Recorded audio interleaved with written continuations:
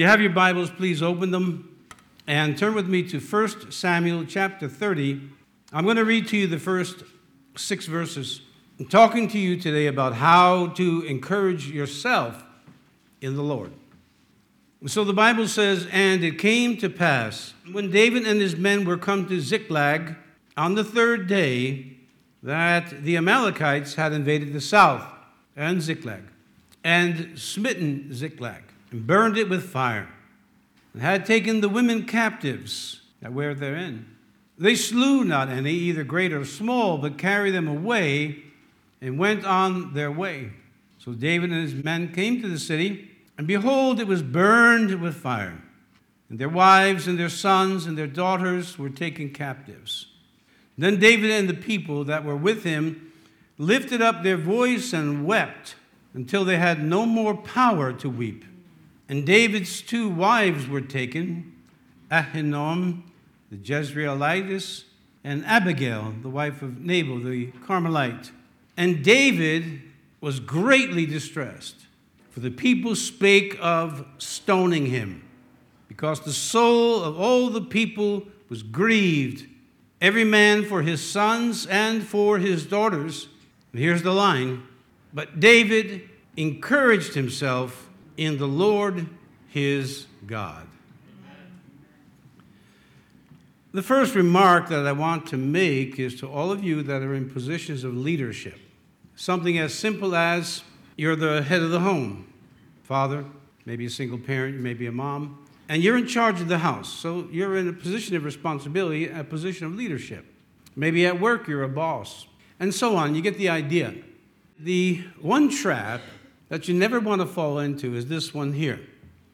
Leaders in general throughout history can be at one moment the hero, and at the next moment, the dog. David, as we know, is rising to power. He will be the second king of Israel. We've already seen, or at least in his history we see, his exploits and his faith in slaying the giant, which nobody else was willing to go up against. But he had faith in the Lord his God. And so when he returned from battle, this young boy, they were talking about the difference between Saul, who was a warrior in his own right, and David. And the song had this basic theme: Saul killed thousands, David tens of thousands. This, of course, made Saul jealous. And from that day onward, he sought to kill David without good reason, without cause. And so we have it. Life in general brings stress, which we are all aware. And it seems as though in this age and in this hour, it's bringing us a little more stress than we've seen in our own past history, perhaps not world history. However, the Bible does declare that the days preceding the Lord's coming would be so stressful that many would defect from the faith. We've talked about that. And that we would have all types of chaos, not only in the world, but in the professing church. Now, I make a distinction between the professing church and the church of Jesus Christ. Because those who are truly in the Lord, and they belong to Christ in the truest sense of the word, will find an order exists. They love the Bible, you love the Bible, and prayer and faith and so on. But it's going to be a day, and we see it now, of inordinate amounts of stress. Now, I've been saying for many, many years, just by observation, by observing my own health, my own way of thinking, and of course, working with people for 44 years, you get a pretty good idea of what people are about. Stress is affecting us all, and I have long believed and talked to others, mostly in private, that I believe that stress is the number one factor in making people sick or preventing them from getting well. And I could give you personal examples, but I'm just going to give you some generic statements on stress. But before I go there, notice David here is greatly distressed. Now, he's already, let's say in military terms, he's already a decorated hero. He's already proved himself on the field of battle. He's already proved that he can go and has gone above and beyond the call of duty. For us, that would be, in America, the Medal of Honor. David has already proved that. Yet, and again, if we were to write the Bible, we don't expect our heroes to be in distress. And oftentimes, perhaps unintentionally, preachers present these figures of the Bible, these patriarchs and prophets, kings, and so on. They present them in such a way that they don't have the problems you have. I mean, I know that's not stated, but it's sometimes implied. But these are just people. Well, that's an understatement to say they're just people that were hand-selected by God to write the words of God, the Word of God. But still, they're human beings. And here, we don't expect David, who's already proved himself on the battlefield, to be greatly distressed. And once again, we see him in one moment, which is hyperbolic statement, as the hero. Now everyone says, kill him, kill him. And if you've been in any position of leadership, you have an idea of how this goes. The truth of it is that when you're in a position of leadership, whether again it's at your home or at your job, or for me it's here in the church and my home and a few other places, you are always responsible. Always responsible. In my position, for instance, here as the pastor, anything that goes wrong in this church, I'm ultimately held responsible. And I want to be a responsible leader. And I know, and some of you have been with me on those occasions where Pastor Ray was the hero.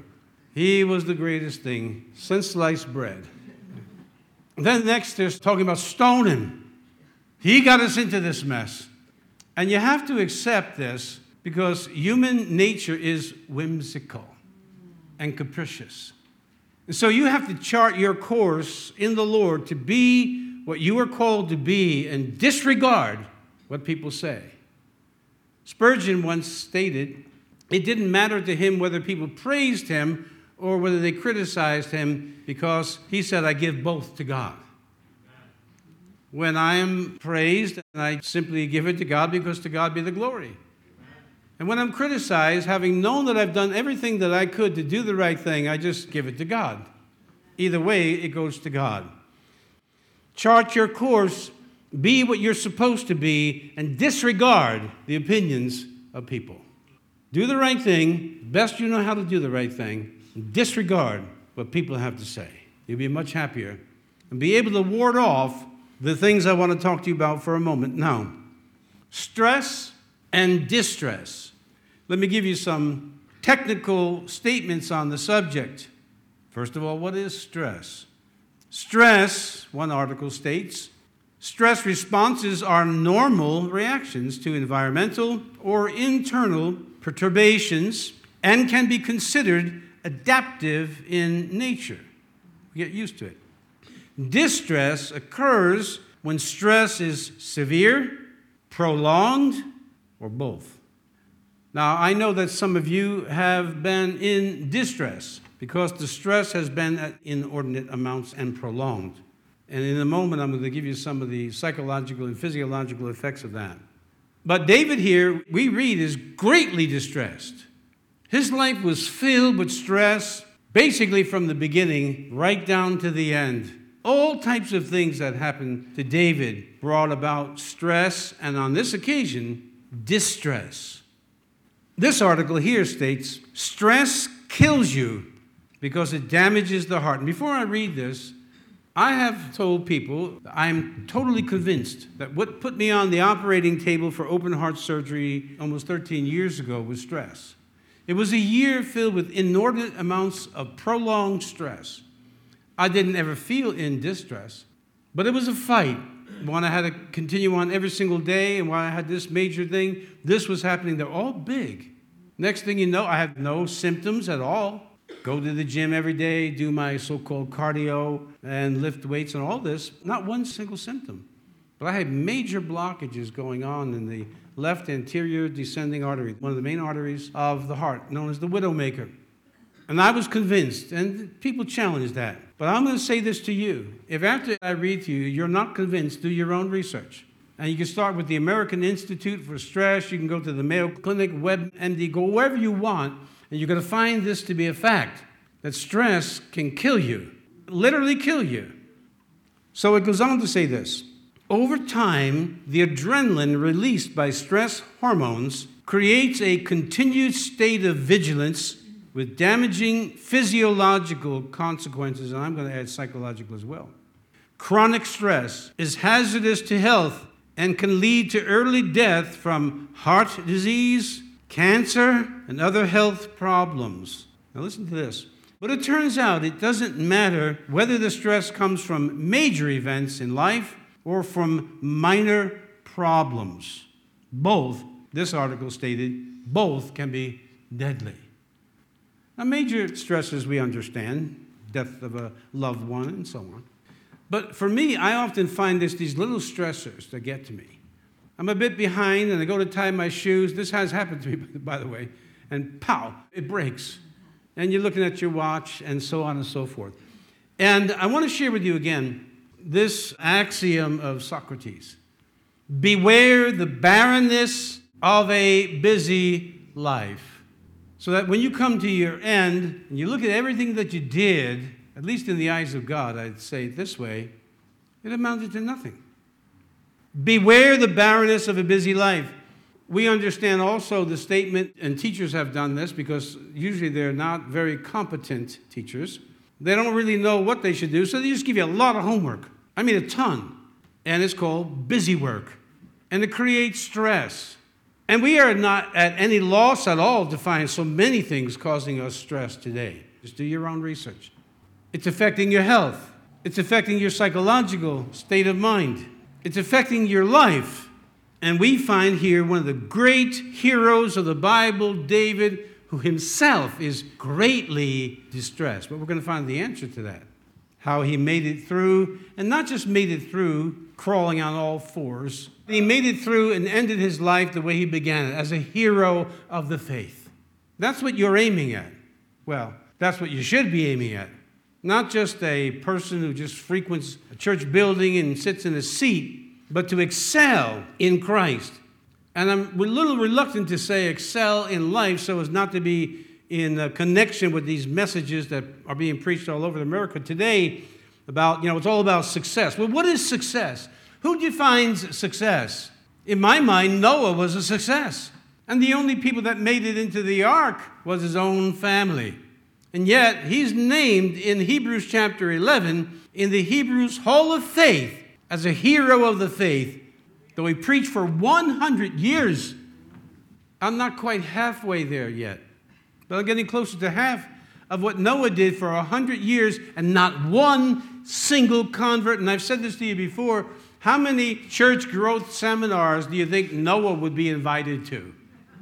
Come on, next we have Noah. Tell us about your ministry. Well, I've been preaching for 100 years, and it goes on along the preaching of the Word of God. And somebody says, well, how big is your church? Well, there's my wife and my 3 boys and their wives. I mean, everybody's walking out of the place. Because in America, we don't define success God's way. Success, at very minimum, in God's mind, is faithfulness. It's being at your post, doing your duty when you're supposed to. That's success in God's mind. It's never giving up. It's never quitting. It's never giving in. Yes. It's studying and reading for my calling, even though maybe no one's listening. God didn't tell me only preach if they're listening. Only preach if they show up. My calling says preach.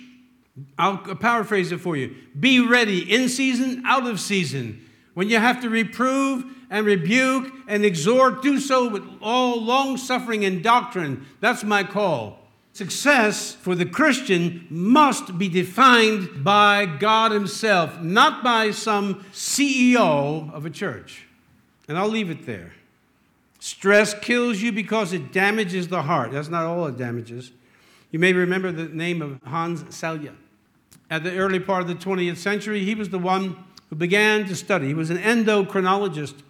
And he was the one who began to see the connections between stress and physical health. He first observed it as a medical student. He was seeing what was happening to people. Well, experiments in the laboratory also with animals. And he was seeing that there was always one common denominator that people who were chronically ill, had in common. It was stress. And so he began, and he got the ball rolling with his initial work called The Stress of Life. And his theory was this: people must learn how to adapt to the stress. in a proper way. And that's what this message is about. How to adapt to the stress. It would be wrong of me to say, today I'm going to tell you how to have a stress-free life. These sell books because the titles are so clever, but they're not true. You cannot live in this life without stress. What you can do is eliminate unnecessary stress, like as I've mentioned before and suggested, toxic people. Now, in the ministry, I deal with toxic people. But my admonishment is that we're going to change that toxicity and turn it into faith. But if they resist that, I pray and I love, but I have nothing else to do because I refuse to have people waste my time, and more than that, cause me more stress. Well, Selye believed that the human being could adapt to stress. And when they didn't, it would often cause more chronicity of the illness or even death. Listen to this. Taking this a bit further, chronic stress can raise your blood pressure, trigger a heart attack, or a stroke. And then this article states this: whether it's work deadlines, debt, or even road rage, we all get stressed from time to time. While for the most, the feeling passes, others become overwhelmed and unable to cope. In the short term, stress can leave us anxious, fearful, and struggling to sleep. You have no idea of the amount of people I meet that will tell me how much trouble they have sleeping. What is the cause of that? If it's not some illness, stress. It's the problems of the days. The body cannot, seemingly cannot, it can. The body cannot seem to rest. You can't shut the mind off. In dealing with stress, this article went on to say, but over time, continuously feeling frazzled could trigger heart attacks, strokes, and even suicidal thoughts. And I'll take it one step further, not just the thought, but the deed.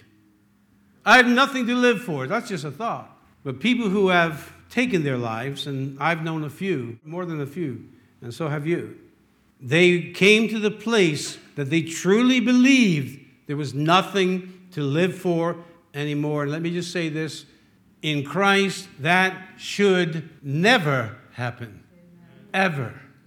Christ in you, the hope of glory.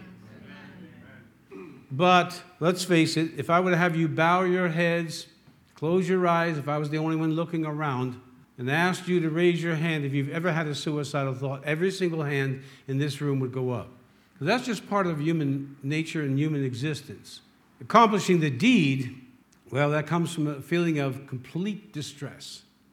In short, yes, stress can kill you, said Dr. Diana Gall. Though it's not the stressful situations that kill you, it's how you deal with stress that affects your health. Let me just add something in here as a bonus.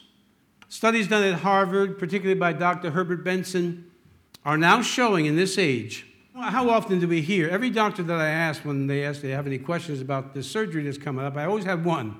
Why me? I played by the rules. And every doctor would just say, genetics. Can't pick your father, can't pick your mother. And I bought that until I did some more research on my own. You're actually allowed and permitted to do research on your own. Did you realize that? This is still America for the moment, at least.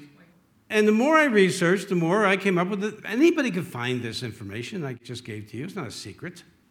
The more I researched, I stumbled upon these studies at Harvard, Dr. Herbert Benson, that they're now finding something they did not expect.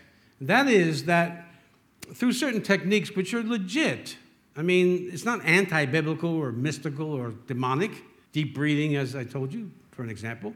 They're finding that it can actually alter the genetics, something they were not expecting to find. So I say this, if in the world of medicine they can find out what the Word of God says in this little statement that I use so often and have throughout the years, I can do all things through Christ. The problem is, which strengtheneth me, the problem is some doctor comes in and says, well, it's this, and well, it's that. And we believe him. And I'm not saying this to diminish the medical field because I have great respect for them. I really do. However, I will never let anyone tell me something that is going to take the place of my faith in Christ. Maybe everybody else did die. I shall not die, but live and declare the glory of the Lord. Where's your faith at? You know I'm getting older. And they say age is just a number, and I have some doubts about that. But I'm not going to give in to the day will come you won't be able to walk upstairs. That's for somebody else, not for me. Now, I'll tell you a little secret that nobody knew. A few people know, but I came home from open heart surgery, and I'm telling you this ahead of time. A, don't do this. And B, this goes on the list of the 10 top stupidest things I've ever done in my life. But the way my mind is set, my will is set.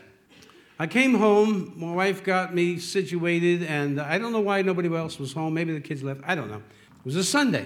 While you were here worshiping and praying for me, I was at home looking around like this, making sure nobody was home. Just got out of the OR. Just got out of the ICU. I sprinted up the steps. Sprinted. Came down again. I sprinted up the stairs again. I'll show heart disease. Well, what I neglected was all the ribs the nerves had been crushed when they opened me up and cracked me like a walnut. I neglected a lot of things. I was in so much incredible pain. So don't do that. Don't do that. That was one of the stupidest things I've ever come up with. But it was on me. In any case, I would advocate the attitude, whether it's towards sickness and disease or the present situation in our country and our affinity to think that we're actually in control of all the things that we do, and put your heart and place it on the Word of God and believe that you can do all things through Christ. That strengthens you. And there's a day on God's calendar that says this is the day He's taking you home. And when He does, rejoice and be glad, because it's a victory. Until then, we are in a war, one which God intends that we will win, or He will win, and we're on His side, or He's on our side, however you want to look at it. And we're not giving in, and we're not giving up, and we're not going away. Our present country right now in America is in a state of chaos. And it was created by sinful people, not Democrats, not Republicans, and not whoever else is out there. But people who don't know Christ, or at least are not practicing what they say they profess, and they certainly can't possess it. It was created by sin. And the answer is still Jesus. Jesus. Let me go back to my discussion with this patriot, this man. He was a bit sarcastic with me. I took my flag down. I'm taking my flag down. There's a lot of things I'm not going to do. Yeah, he says, then what are you going to do? So I've got a pulpit. Well, then he went through a whole lot of things with the church, and he was very surprised to hear me say, rather, I agree, just that I'm not one of them. Amen. And I don't want to be one of them. This is what we have right here. Yes. If men will be filled with the Holy Spirit and the Word of God, this can save America right here. Not Washington, D.C. No. And so we are being inundated with stress. And does it surprise you that David would be greatly distressed? Let's look at the Hebrew words here. To be distressed in Hebrew, yotzar, means to be pressed and to be constricted. Oddly, it's precisely what happens to your arteries. When you're under a lot of stress, they start to constrict. It isn't surprising to the student of the Bible that David felt this way. He's a human being. But he felt it momentarily, even though I told you his life was a series of stressful events that were prolonged. He could have lived in distress. He could have quit at this moment. He could have become filled with self-pity. I was your hero, and now you treat me like this? Now, I don't know how many of you are like that, but I suggest you quit it. Stop grousing. Man, I've had a hard life. And rise to the occasion. And it won't be easy. It won't be easy. It's going to be difficult. I just said the road ahead is going to be difficult. Don't let anybody tell you differently. It's going to be difficult. We're going to have problems and troubles, mainly because they're coming from God. And the word I told you in the past, tribulation, thlipsis, is the Greek word. It means to be pressured, stress, near the coming of Christ. However, we can adapt to the stress. And we can enjoy what is known as stress inoculation. Now, psychology and other studies have different ideas of how this is done. Not all of it is wrong, but I'm going to suggest to you how we do it, or point out, rather, how we do it through Christ.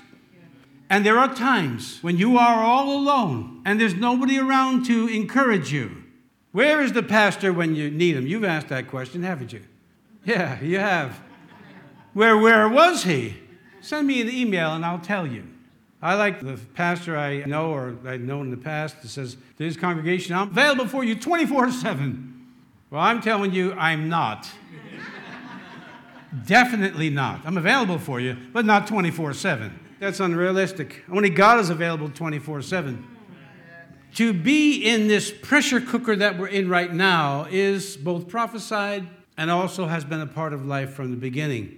But I think we could safely say it's getting worse from what we understand of Bible prophecy.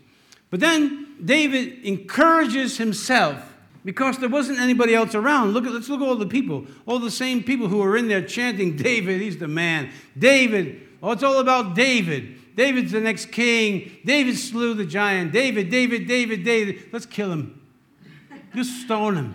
They did the same thing to Moses. Moses was so frustrated, he said, Lord, please, don't let me be leader over these people anymore. I mean, who am I? I'm not their nurse. I'm not their mother. Remember? And God has a way of not letting you off the hook. He'll say in your ear, you're not quitting. I raised you up for a reason. You're not going to let me down. No, you're going to go. You're going to go before Pharaoh. David encouraged himself because there was nobody else to encourage him. They all wanted to kill him. Now let's look at this realistically. When you come back, first of all, let's see why he wound up in this situation. David temporarily was helping the Philistines because Saul was out to kill him. Now, that's stressful. When the king wants you dead, you're usually dead. So David is hiding in caves and he's running around. And so temporarily he joins with the enemies of Israel, the Philistines. And the king accepted him because he knew this was a mighty warrior. And David gave him his reasons. But the men said, we're not taking David. Don't you remember? This is the one they sang about. He's the one that killed Goliath. Goliath had relatives right around there with these soldiers, this band of soldiers. He killed my brother or my cousin or whoever. And plus, how do we know he's not going to turn against us? So the king basically says this, look, I want you, but the guys don't want you. So just go back to Ziklag. Well, that was discouraging enough. But I guess David could handle that. But when they got back, their wives and children are all gone. The wives and their children are all gone. And now his friends, and mark this, his friends, mark it again, his friends are the ones that says, let's kill him. I don't have any tattoos. I don't plan on getting any. But one of my sons showed me a picture of a tattoo. It was a little scroll, about that big, a little scroll. And it had a knife in it. And it said, from your friends. And he said to me, Dad, see this tattoo? You should get one on your back. I said, if I had to get one of them, my back would be covered. I've been undone and betrayed and so on, and stressed and in distress more from friends than I ever have been from enemies because I expect it from an enemy. But even as David will go on to say, but thou, a friend of mine. Well, now his friends are talking about stoning him. And there is nobody left to encourage him. And so you're going to find yourselves in a God-ordained place. God-ordained. That God wants you alone to see what you're going to do when this pressure is on. Because that's the measure of a man or a woman, a person, a human being. That's the measure. It's not who you are when life is comfortable. And it's not what you do when everything's going well. It's how you behave when the pressure's on. And basically it gets down to this. It gets down to an attitude that says, I don't quit. I don't give in. I don't give up. This is David. And so what did he do? He didn't get into the blame thing. He didn't get into that whiny little thing. You people, yeah. He finds his place and he starts to encourage himself in the Lord. The Bible doesn't say exactly what he did, but more than likely, he began to rehearse past victories. He began to rehearse the fact that he was selected by Samuel, God, through Samuel, an imposing prophet of the Old Testament, that he would be the king. Whatever he did precisely, we don't exactly know, but we know that he encouraged himself. And you, if you've not been there, are going to come to a place where you're going to be alone, and it may not be physically.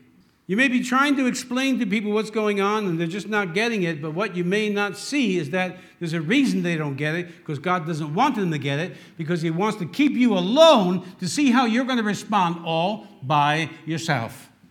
I hope that you don't see a lot of that, but I am going to tell you that I have.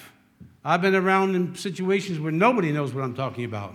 And you go and look in the mirror and you say to yourself, do I even know what I'm talking about?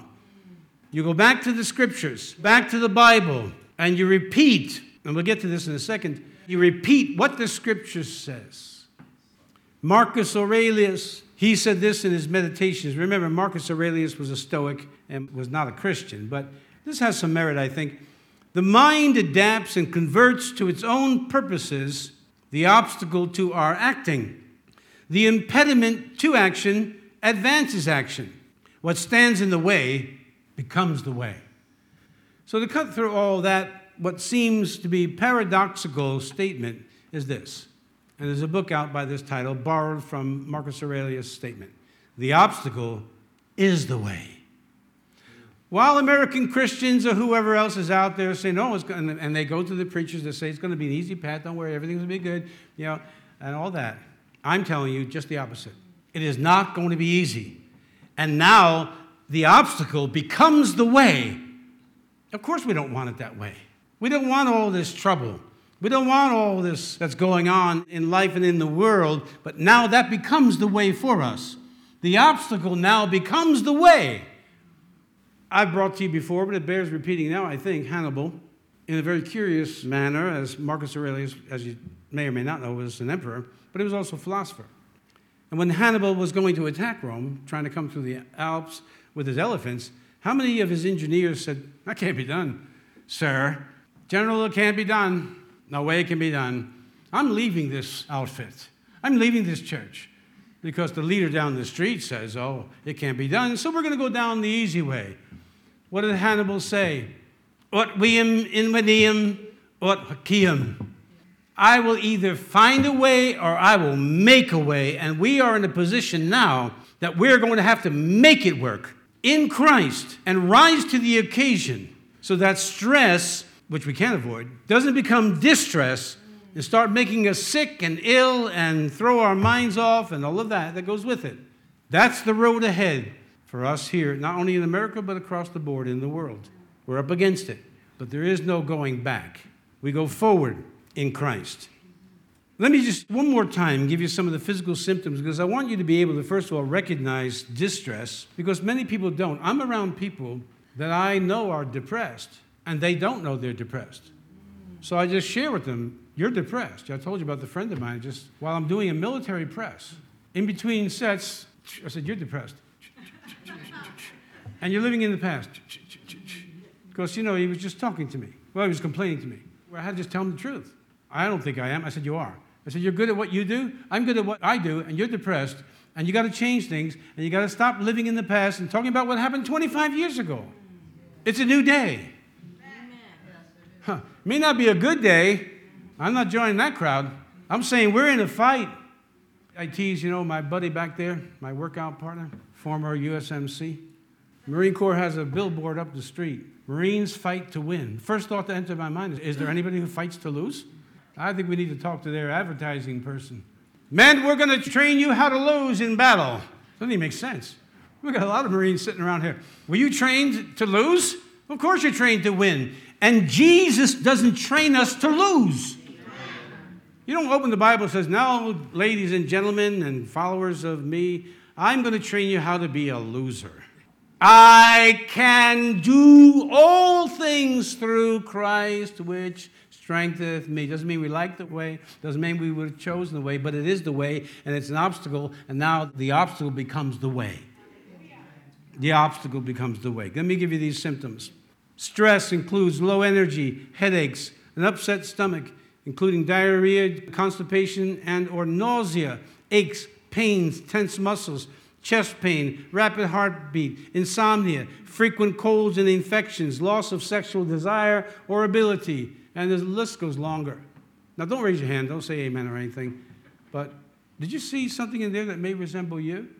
Now, you go in, you get your heart checked as I did. There was something really wrong. But I'm convinced what led up to that was not just genetics, but my inability or my ignorance of handling the stress I was under. And once I see a mistake in my life, doesn't matter what it is, I immediately set out to change it. Immediately. How about distress? Deterioration in physical appearance or personal hygiene. That's depression as well. Excessive fatigue, exhaustion. Well, this one was made for students. Falling asleep in class repeatedly. If you fall asleep when I'm teaching, I will kick you. Visible changes in weight, gain or loss. Statements about changes in appetite, or I'm not hungry, I can't sleep, appetite or sleep. Noticeable cuts, bruises, or burns. You wouldn't have guessed that one from distress. But the immune system is weakening. Frequent or chronic illness. Disorganized speech. I'm thinking of someone right now, but I won't mention him. I don't know what he's talking about. Oh, shit, whatever. Scares me. Disorganized speech, rapid or slurred speech, and confusion. And again, the list goes on. You need to be able to recognize this in yourself. Now, I'm blessed because I've spent most of my life studying this particular subject, so I can recognize discouragement or depression in my own life. Anxiety is kind of easy. And you got to have a little bit of a knowledge to say to yourself, wow, you know what? I think I'm depressed. But don't let that lead you into more depression or use it as an excuse. In a moment, I'm going to tell you in some practical applications to this message how not to be a drone, but I'll save that. You got to have a little bit of expertise. I would suggest you just do a little bit of study. You don't have to do a lot. On stress, distress, depression, anxiety, just look up just a little bit. Spend like 1 week, study it. So that you have a clue that this may be the problem. You have to be able to recognize it so that you understand that what's actually happening to you, you're stressed, distressed, or you're depressed, or discouraged. And many times they all just wrap up into one big ball of wax. Secondly, it's very important that you admit to yourself, I'm depressed. I am distressed. Let me mention to you the word malingerer. What is a malingerer? It's someone who's always making an excuse why they can't work. Now, obviously in life, there are people who cannot work. But in our society today, because of the inordinate amounts of stress and the symptoms that go with it, just hand me your wallet because I can't work. Now, I don't know that I was going to say this. I thought about it yesterday, but I'm going to say it now. I don't know if you can guess it or not, but I'm in constant pain. My neck, my lower back, my knees are tender. I just refuse to let the pain control me. And plus, I have you praying for me, so I'm good. If I went on how I feel, I would not be here this morning, constantly. Then, of course, somebody mentioned, well, you're sniffling a lot. Of course I'm sniffling a lot. But I got to be at my post. I don't think I can make it. Well, sometimes you can't. Okay, rest is very wise as well, but malingering, that's different. Rise above it. Realize, as Hans Selye and many other experts have discovered, that stress is a common denominator. So is fear, by the way. And there are reasons that you feel the way you do, in addition to a condition that you have, or it may just be that the stress is producing the condition. Either way, you've got to learn how to admit to yourself, this is my real problem. I'm discouraged. The battle has been long. The battle has been hard. And I wish I could say to you, hey, good news, as of April the 11th, 2021, it's all over. It's going to get easy. Amen. But it's not. And what do we say? I give up? No, sir. No. But admit to yourself that you're discouraged. Thirdly, when you are in the place of distress, like David was, discouragement, depression, whatever it may be, you've got to learn how to speak God's language. And it's not Hebrew, even though some Hebrew teachers teach that, and some people believe that Hebrew was the original language. I'm just saying that the language God speaks is not Hebrew. The language God speaks is faith. Come with me to Joshua chapter 1. And while you're turning to Joshua chapter 1, have you ever been asked to fill a position that is held by a rather imposing figure? Sometimes this happens in pastorates where the pastor is going to retire and a young guy comes along and he's wondering how he's going to measure up. Well, in the beginning, he's not. And secondly, he's got to be his own person anyway. But Moses is dead, and Joshua is appointed to take that position. Now, Joshua is an intrepid, redoubtable, formidable individual. But there must have been some intrepidation, otherwise God would not have said these words we're about to read to him. And this is what you have to learn, how to speak in God's language. Joshua chapter 1, verse 5. There shall not any man be able to stand before thee all the days of thy life. As I was with Moses, so will I be with thee. Didn't Jesus say to us, I will be with you always? Yes. Now you got to believe it. I will not fail thee, nor forsake thee. Be strong and of a good courage. For unto this people thou shalt divide for an inheritance the land which I swear unto their fathers to give them. Yes.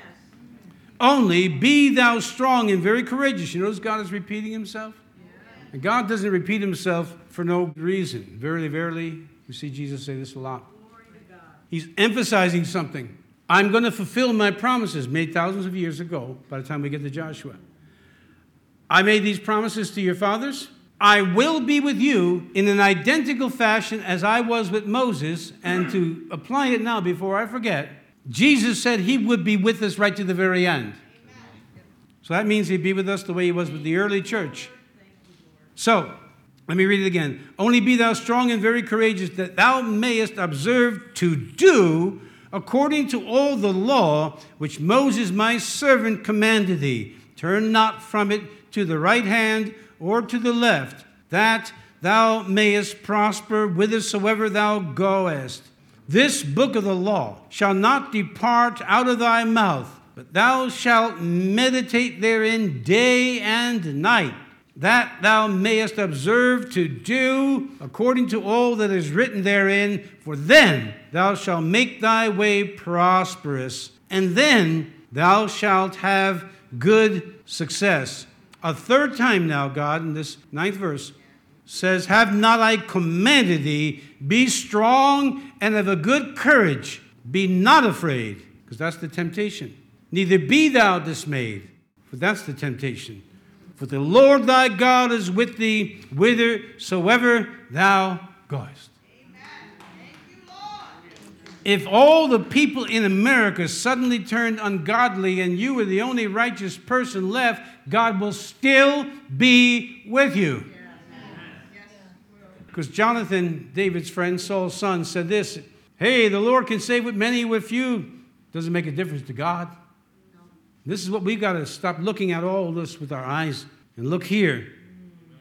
And God tells Joshua 3 times, don't forget. Be strong and be courageous. And don't forget what's written. That point is the law. Do it. Then you'll be successful or prosperous. Then you're going to have success, which in a great measure he did. Not completely, but he did. And he's filling in some very big sandals. He's got to take the place of Moses. But he did an admirable job. However, let me state that the people were not always so cooperative. And the people they didn't drive out became thorns in their sides. The one thing you let go in your life, that besetting sin, is going to become a thorn in your life, perhaps an impediment to answered prayer. So you're going to be questioned all the time, how come I don't get answers to prayer and what have you? Just the other night, I was praying about something, and I told the Lord, I said, I really don't have faith for this, I really don't, but I'm going to come to you anyway and show I have some faith and ask you for this favor. It was a small favor. Well, it didn't happen. But I already told the Lord I didn't really have faith for it anyway. Then I felt like the Lord was nudging me right before I was about to go to sleep. He says, you're going to give up so soon? Now, that was no voice. That was the impression my spirit was getting. I said, okay, Lord, before I go to bed, I'm going to ask you just one more time for this little tiny favor. And it was little. The next morning, I got a phone call. And there was on the phone the answer to my prayer, this little prayer. Now, there was something else attached to that I can't talk about because there's a private thing going on between God and myself concerning ministry. However, I was so grateful. I was so thankful because I was very specific with God. Obviously, there wasn't an impediment to prayer that day. And you don't want any impediments. Don't wear your anxiety as a badge of honor. Oh, my mother was nervous and my father was nervous. We're all nervous. You be different. Don't let your genetics dictate to you. Be strong and be courageous. Most of you here know my testimony. You think I started out like this? No, I didn't. And you know how I got here? God heated me and cooled me. He heated me and cooled me. And little by little, he allowed the people to walk away from me. And he said, you're still going to be heated and cooled. And I said, oh, God, I don't want to be heated and cooled. Oh, yeah. And then God said this to me. And again, it's a private prayer. Over 40 years ago, didn't you ask me for something? Yeah. This is the way you get it. All right, Lord, let's get on with it. I mean, if you're going to have to operate on, just do it now. Oh, we're going to have to wait 6 months. I'm going to be sweating in 6 months. I'm not going to be too anxious. Just do it right now. Cut me now. When we go before God and we walk in this world, we must be strong and very courageous. Stop fearing the faces of people. Stop fearing their threats. Jesus told us, do not fear those that can only kill your body. Rather fear him that can destroy your body and your soul. Once you have the fear of the Lord, the other fears dissipate or disappear because you have God and you know it. You don't have to walk around as a nervous Nelly. Number one, learn to speak God's language. It's the language of faith. This is how to encourage yourself in the Lord. Speak the language of faith. Repeat God's word. Even if, I just gave you an example. Even when I say to God, look, I really don't have the faith for this, but I got enough courage to come to you and ask for it anyway, and it didn't come true. And then God just says, that's it? You're just going to ask once? I said, okay, I'll ask again. And the next morning, the very next morning, in less than 12 hours, I got a significant answer of prayer to me, validating one more step, that God cannot fail. Amen. If he said he would answer prayer, then he will answer prayer. And don't put a but where God puts a period. God will hear our prayers. How do I know that? He said so. I have 44 years of experience. And I'm not going to let my eyes, or ears, or my feelings discourage me, because God never discourages me. Secondly, make your acts, A-C-T-S, as in the book of Acts, become your acts, A-X-E. I spelled it right? A-X-E, thank you. A-C-T-S, the book of Acts becomes your acts. All these clever plans. Look, I've been to all these seminars and talks. And I don't recall hearing too many preachers say, you need to be filled with God. You need to be studying the Bible and all that. It's always some clever program. That don't work for me. I mean, if it's working, it's God behind it, fine. It don't work for me. Accommodating people with music doesn't work for me. It's a matter of taste. What works in God's mind is to be filled with the Holy Spirit. Is to say, as Isaiah said in chapter 6, here, my Lord, send me. Don't say, can you send 6 other people with me because I like being in the crowd and I like the endorsement. Be a man or a woman of God and realize at times you're going to stand by yourself, you're going to be alone, or the people that you want to help and you want their empathy and you want their sympathy simply don't understand. Deal with it. Keep moving on. Keep being a man or a woman of faith because God does answer prayer. And make your acts, in the book of Acts, become your acts, A-X-E. Let me read you one verse on that. In Acts chapter 4, verse 33, listen to this. And with great power gave the apostles witness of the resurrection of the Lord Jesus, and great grace was upon them all. They didn't say, and because the apostles were so clever. They were ordinary men. We read this, we know that. Fishermen, even the religious leader says, these men aren't learned. They didn't go to Harvard Theological Seminary. They weren't in our class, were they? Not to my knowledge. They're just dumb fishermen. They may be dumb, but they're getting results. And they're not manipulating people to get results. They're laying their hands on the sick and they're actually recovering. They're preaching the word and the crowds are coming in because God is anointing it. That's God's method. But the book of Acts becomes an axe that we use, but you pay a price for that. Well, we'd like to say Jesus paid the price. Of course, of course, of course. But then he says, come follow me and die to yourself. Now, that's the part we don't like. You say to Jesus, can I just get it at the bookstore? And he says, no, you can't get it at the bookstore. I'm sending you into battle. And he puts his foot in your back, boom, and there you are. Now you have 2 choices, do or die.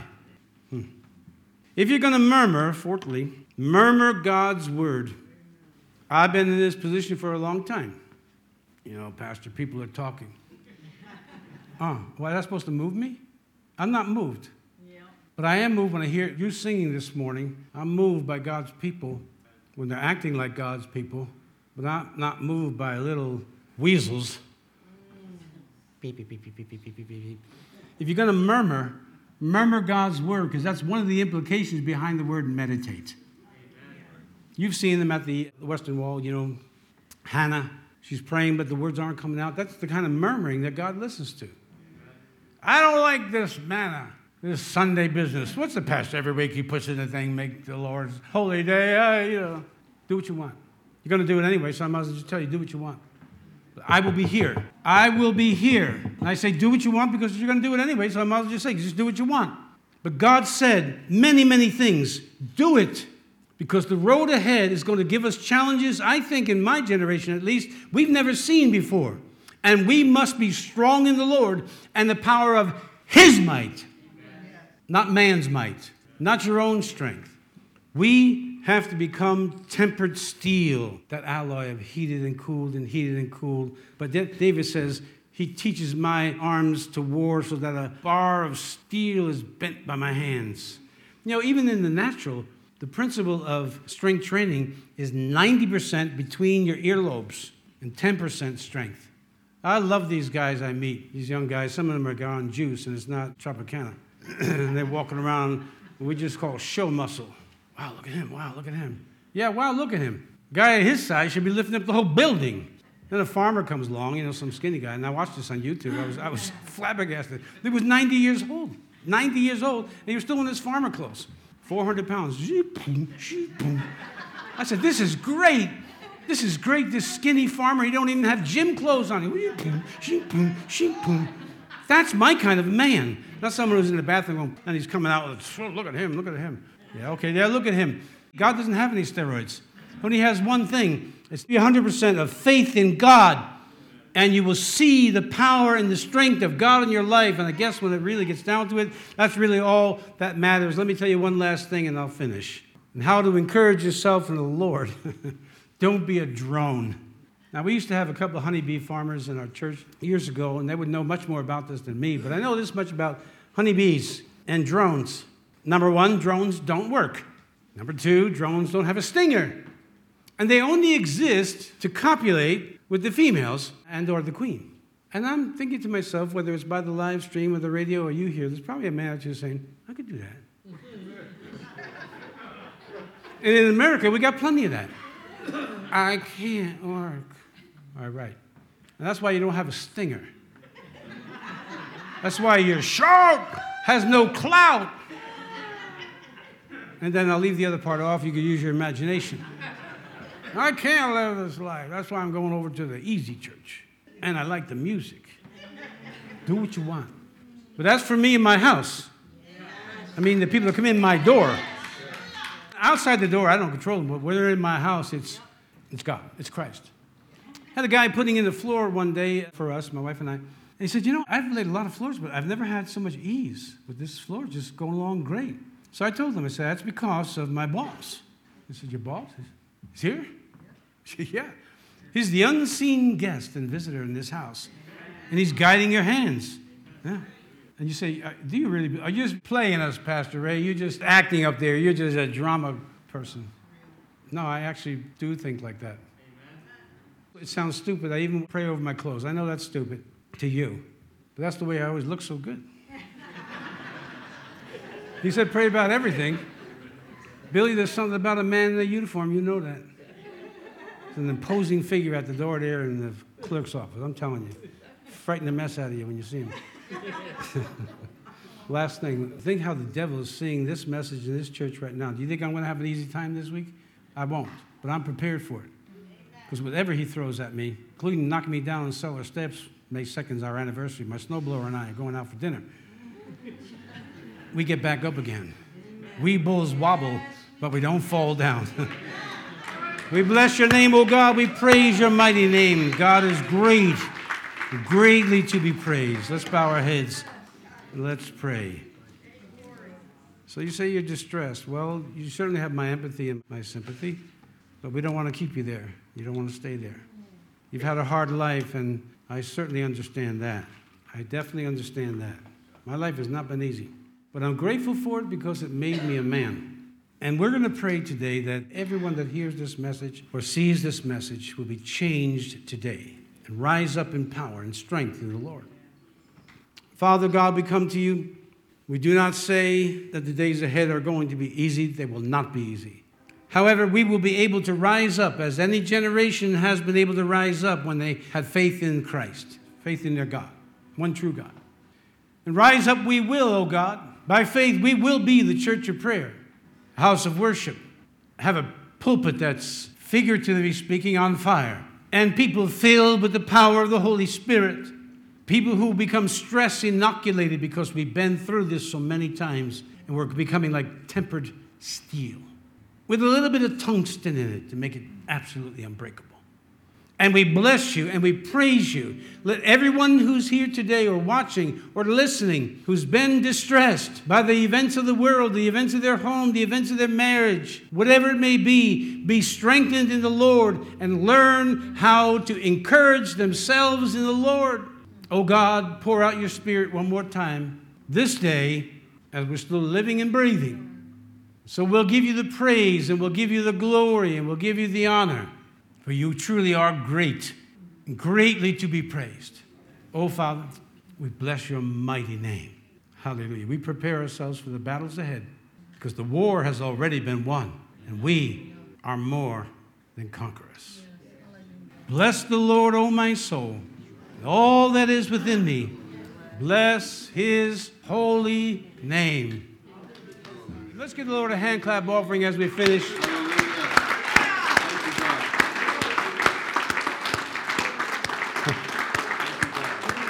Oh, bless your name. So now, Father, we just ask you to remind us every day of this week to seek you with all the heart, all the soul, all the mind, and all the strength. And remind us to love one another, for by this men shall know we are your disciples. Bless everyone today on their way home. Give them pleasant day, safe traveling mercies. And we'll give you all the praise, glory, and honor, Father, in Jesus' mighty name. Amen? Amen. Amen.